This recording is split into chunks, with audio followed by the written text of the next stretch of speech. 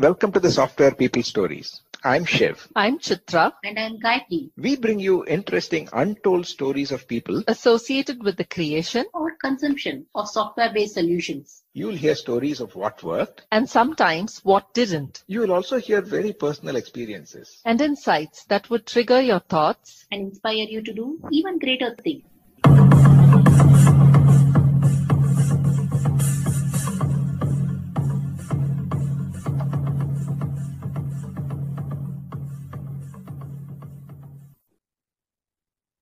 Welcome to this episode of the Software People Stories. I hope you had a wonderful start to the new year. And I'm very happy to share this episode that is special for multiple reasons. This is one of the few episodes when I had the conversation in person, and that was also video recorded, with a fireplace in the background on a very cold day.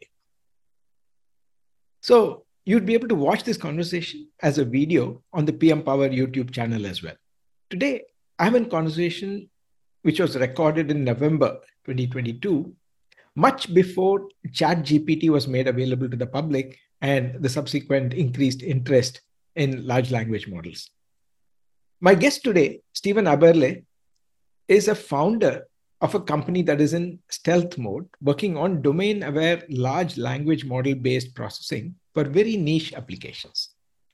In this conversation, Stephen shares how he joined the military halfway through college and then went back to finish his studies, getting interested in IT during the military service, also navigating away from the back end to the front end work, focusing on how users interact with systems and getting into usability areas, and being in the Washington, D.C. area, getting to work on defense-related areas.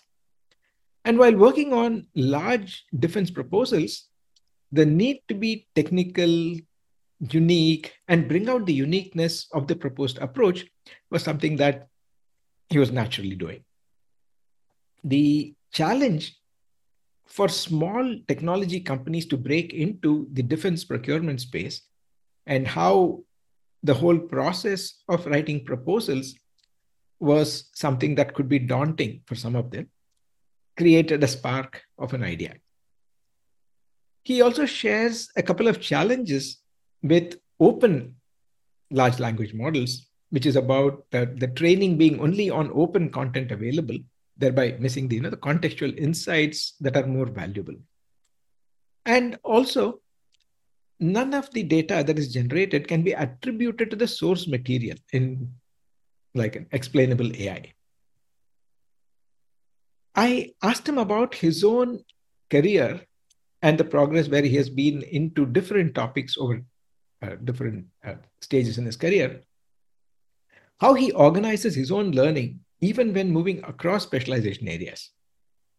He said that it is always about data, and his experience with IT, particularly ETL approaches, including working with unstructured data, about being a full stack engineer and being aware of many areas, and not really being an expert in all of them, but when pick some things where he can go much deeper to be a T-shaped individual.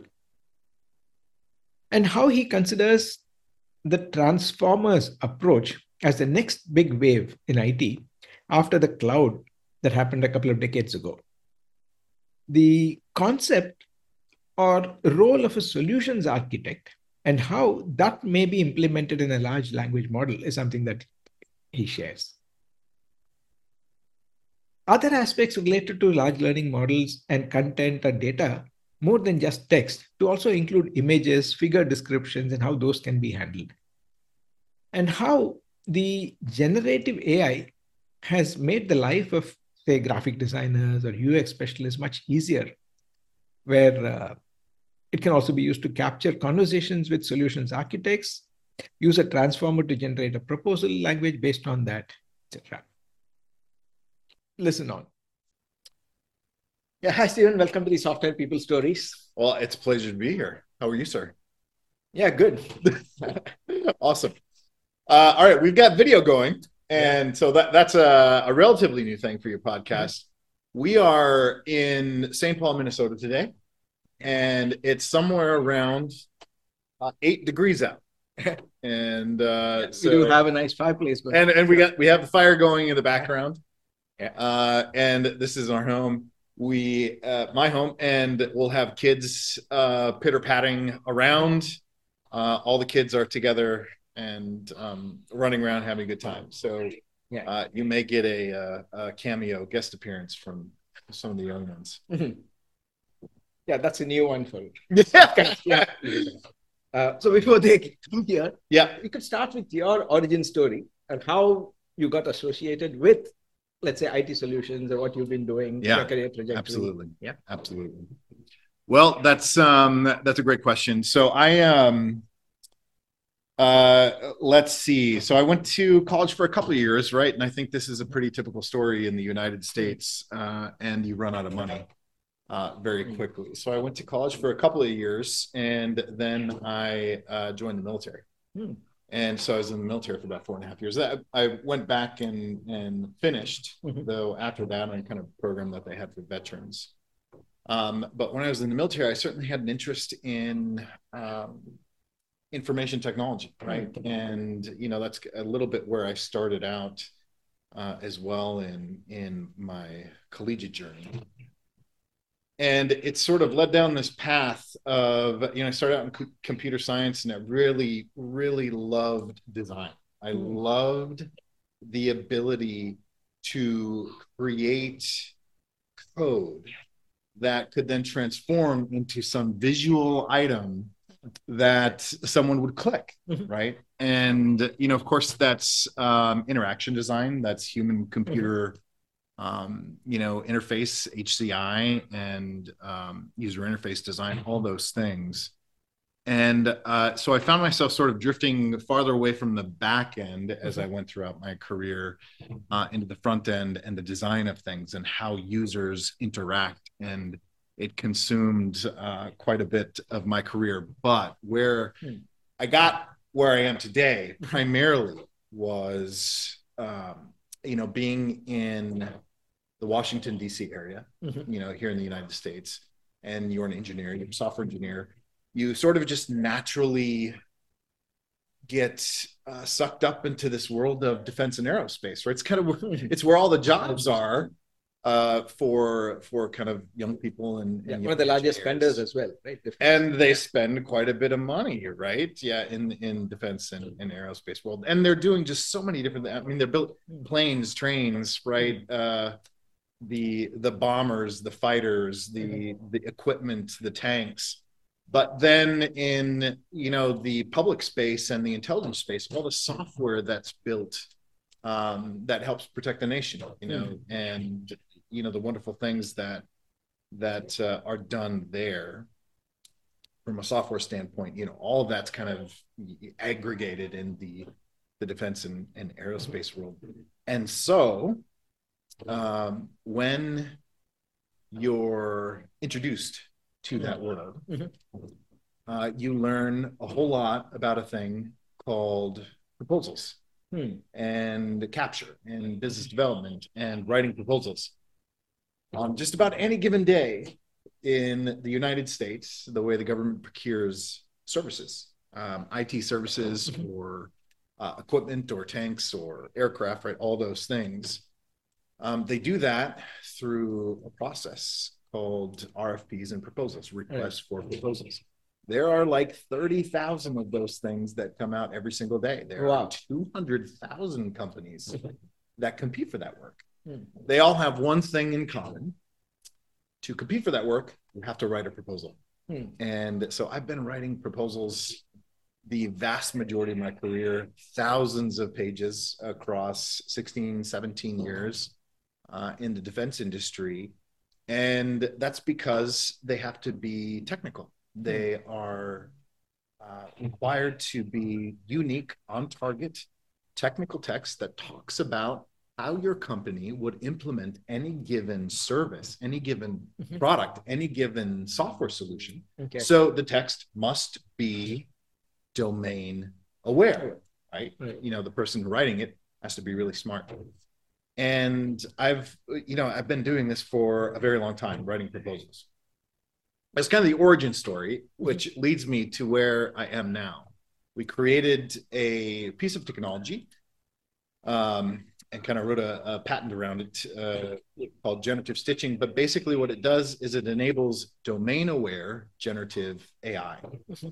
And probably everyone who listens to these podcasts is going to be familiar with the large language model world, the world of large language models, transformers, and its ability to predict text, right? And it does a very good job at that.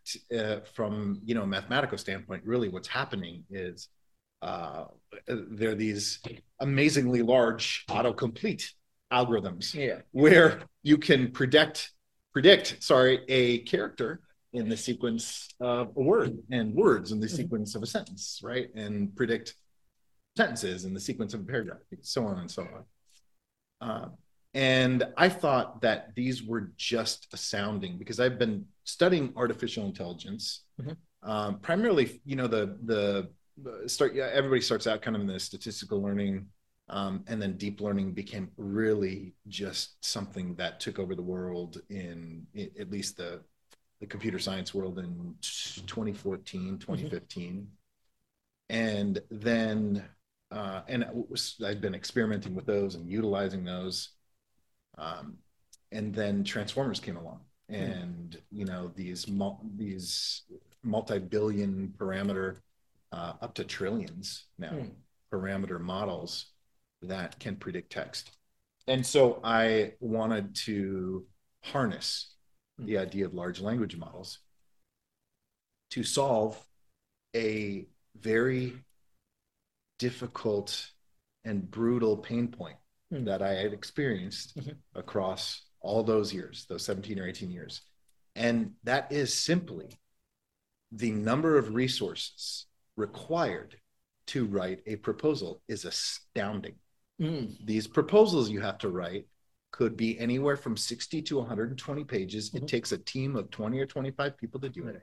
It's almost impossible for young, small businesses who have great technology, they've created something new, to break into the world of defense. And it's part of what we call the valley of death, bridging the gap between technology companies and Department of Defense.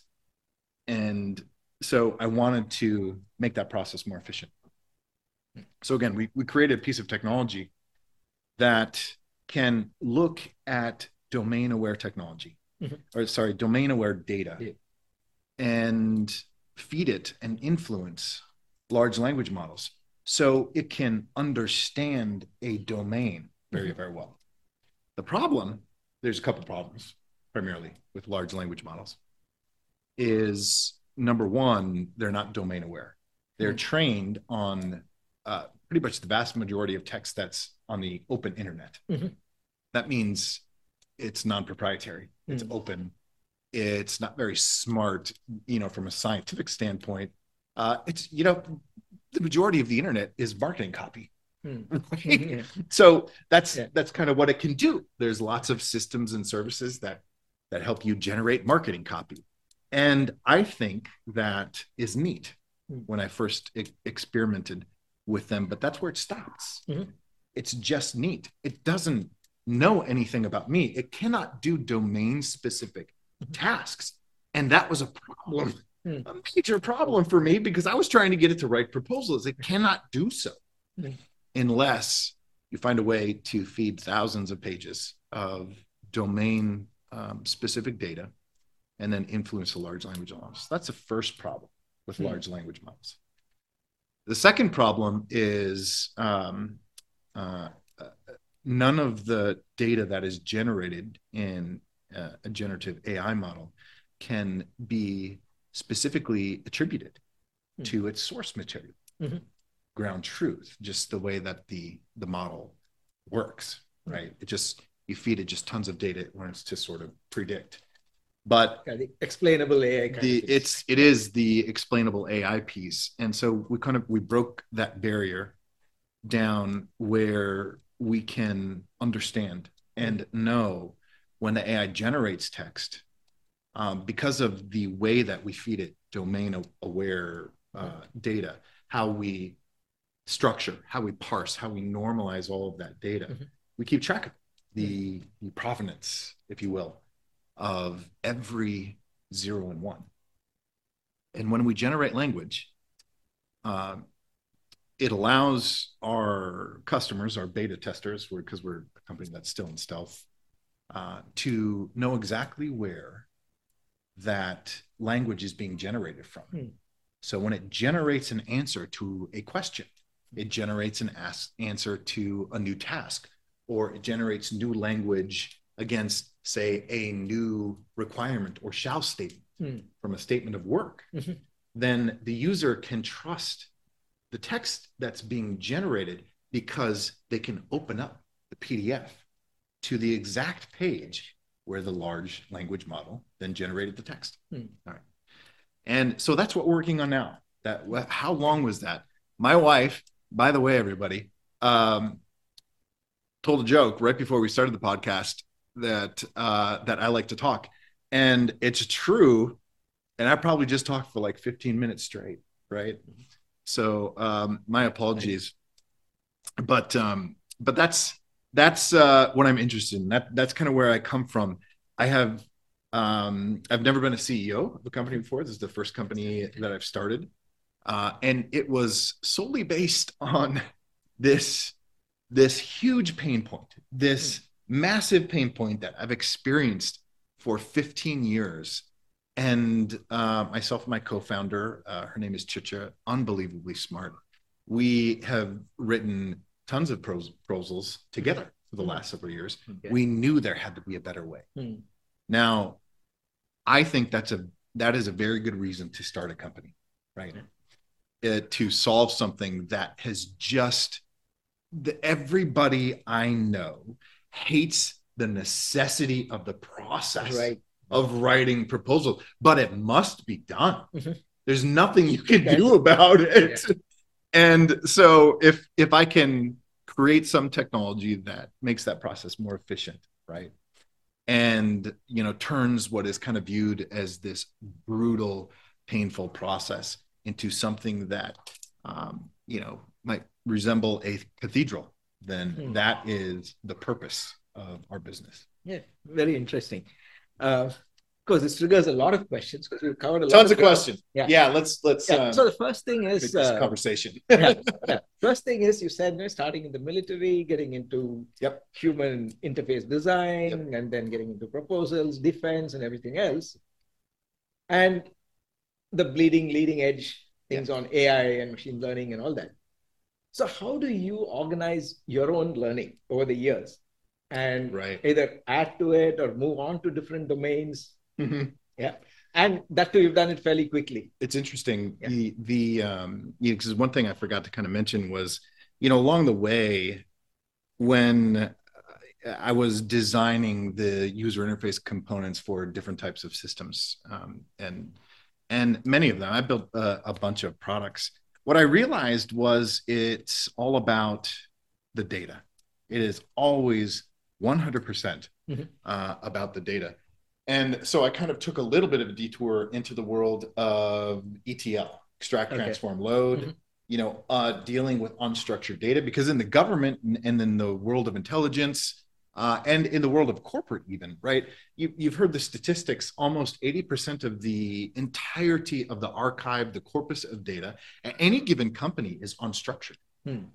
Now, that's very hard to deal with, unstructured data. So I kind of took a detour into learning everything I could about ETL from an unstructured data perspective.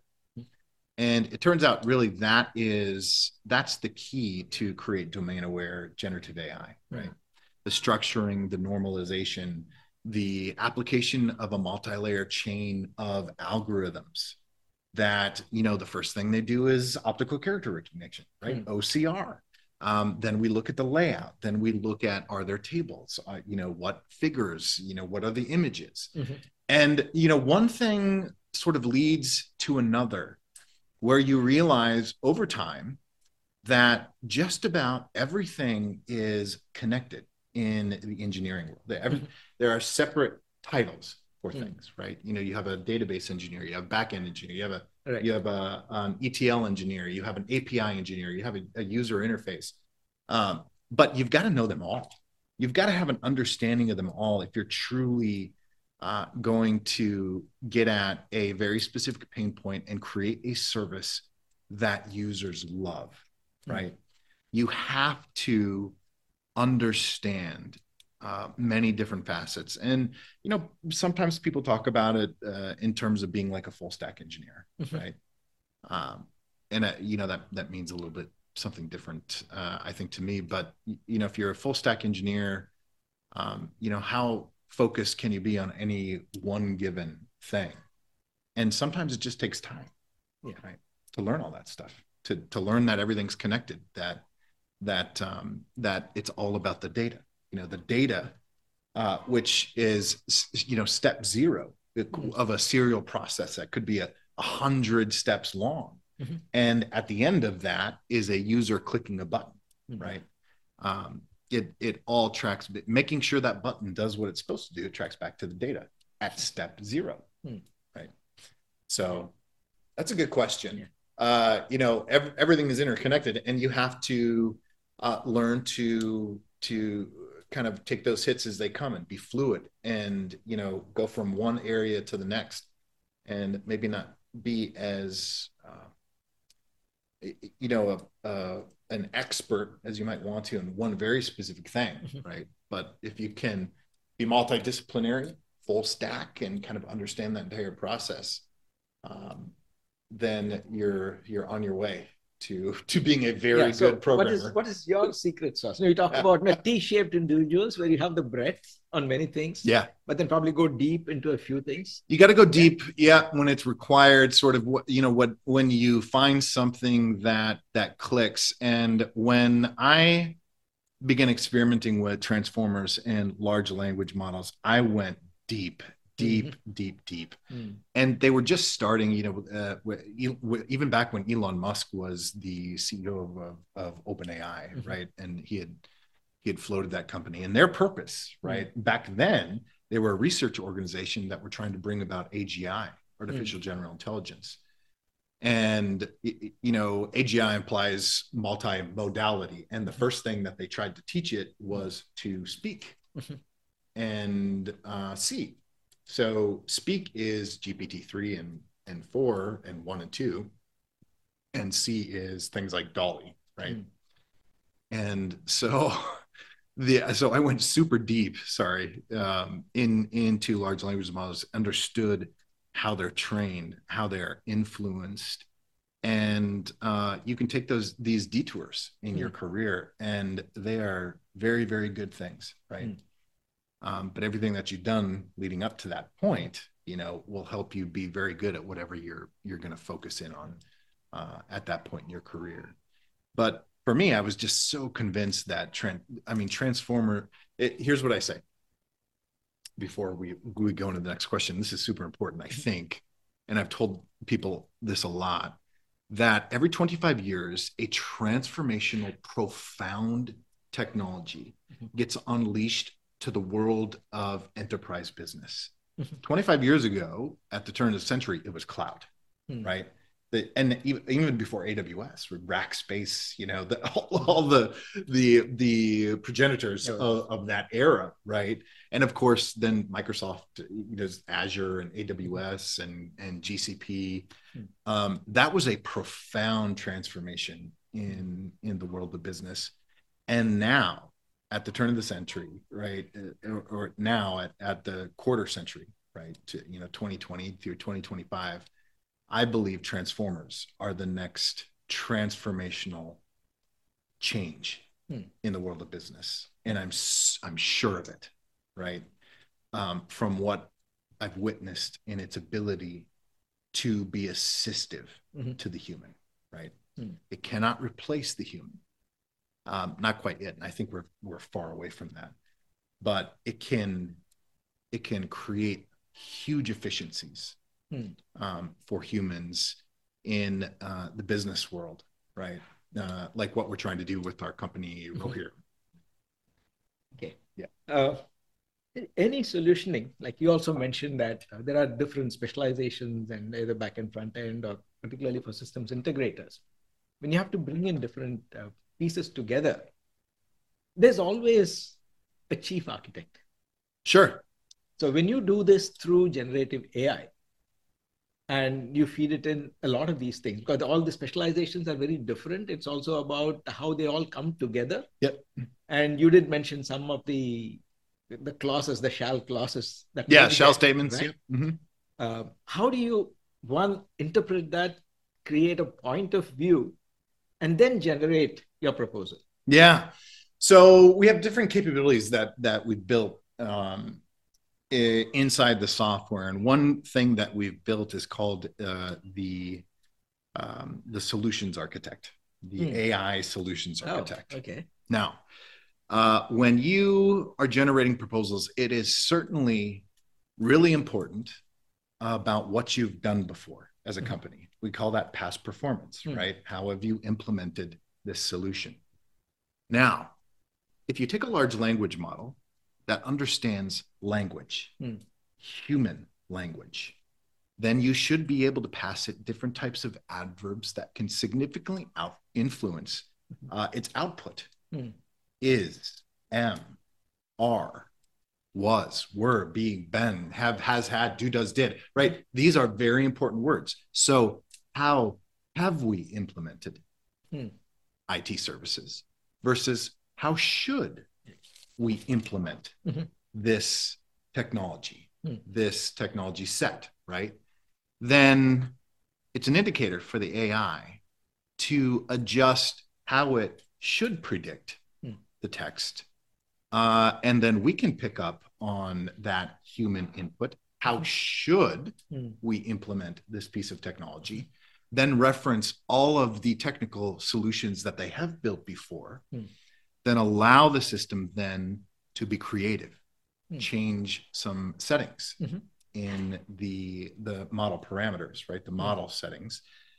This thing called temperature sometimes that we adjust that roughly corresponds to creativity. And when a user says, I need help, we don't have information specific to this. We haven't solutioned this before. And that is going to be my next question. I need to ask the system then to be creative for me. But this is what a computer does much better than a human could, your architect, right? Which is at any given point in time, I can immediately recall thousands of artifacts and objects that are specific to how my company has solutioned against any given problem set at any given time. And I can do that in somewhere around 0.03 seconds, 30 milliseconds, right? And then, of course, then we let the large language model take over and be creative and solution. And so that role of solutions architect, over time at these companies, because they all have large stables of solutions architects, right, have built dozens and hundreds of solutions and put them down on paper. And what the large language model then does, what it allows you to do, is learn from their experience and learn from what they've written down and how they solution to any specific problem set. And now once I have that, and what Rohirrim does that is different is I can take all of that unstructured data and feed it into the model. Then the model can then predict how your company could solution a new problem set that it's not seen before. Wow. Right? Yeah. But one thing is, at least at that level of creativity, of problem solving, the solution architects may use more than just words. 100%. They may use diagrams, they may use tables, they may use data and all that. So that's right. Now, of course, so large language models are very good at talking, right? So that's text. But then also the vision modality, sight. And when we ingest documents, we'll things like OpenCV and edge detection for images. So we'll crop images out. And also there's a figure description, right? In proposals. and that figure description describes what's in the image. Hmm. Well, now that I've cropped out the image, why don't I OCR it? Right? Okay, now let's take it a step further. What is this image related to? What paragraph heading is it related to? What's the text above and below it? Now we've got to what we call multimodality. So I know what an image is. I know the text around it. So I know the language. So if a solution architect is trying to generate an image, create an image, or even just find the most relevant images they've created before based on feeding it an image or a description, a textual description of what they're trying to build, right? What they're trying to create. Then we will find the most relevant images based on that textual description. Okay.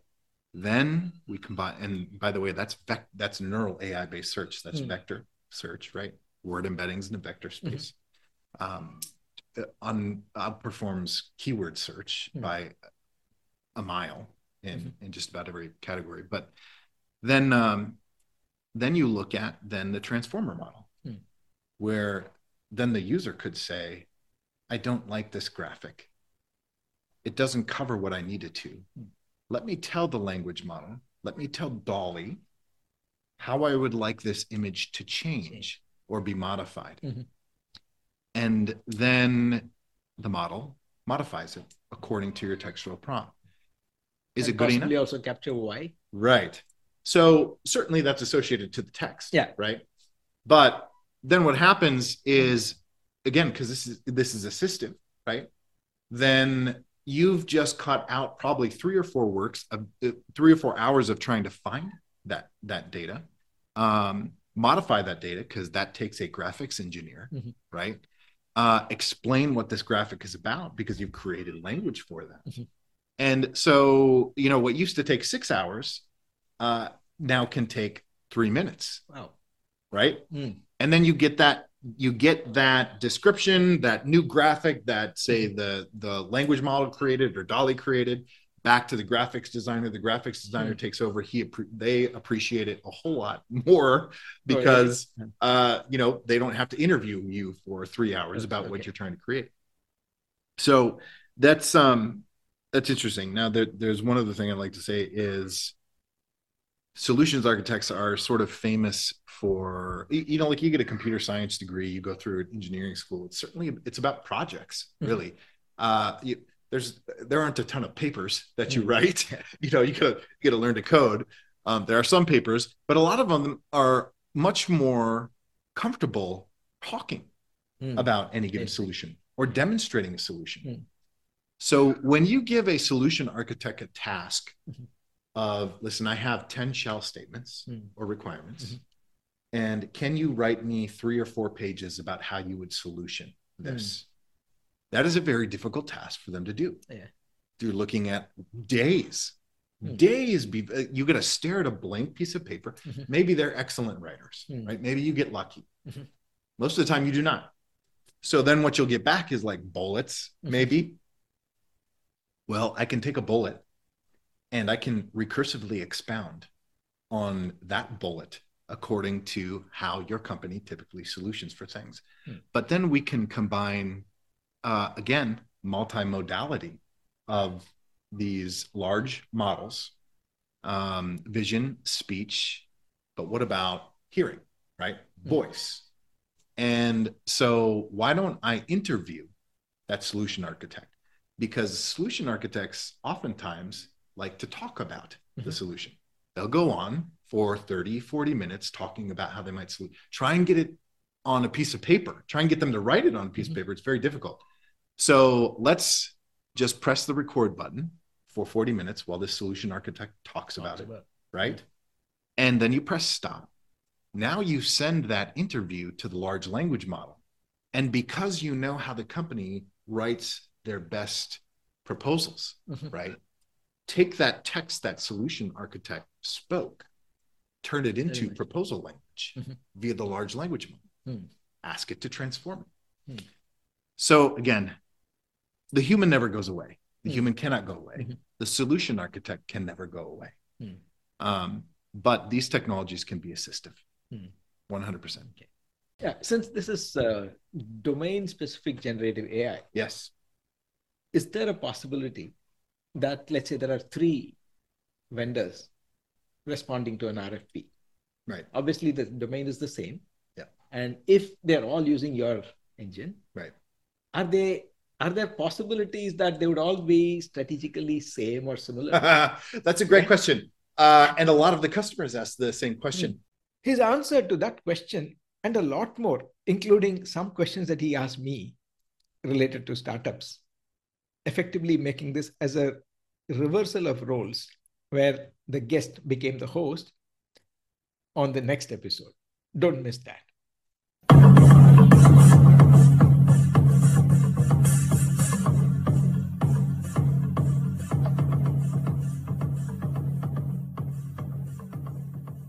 We thank Siddharth for the music and Anita for promoting the Software People Stories. If you like this episode, Please subscribe on your favorite podcast client. And spread the word in your network.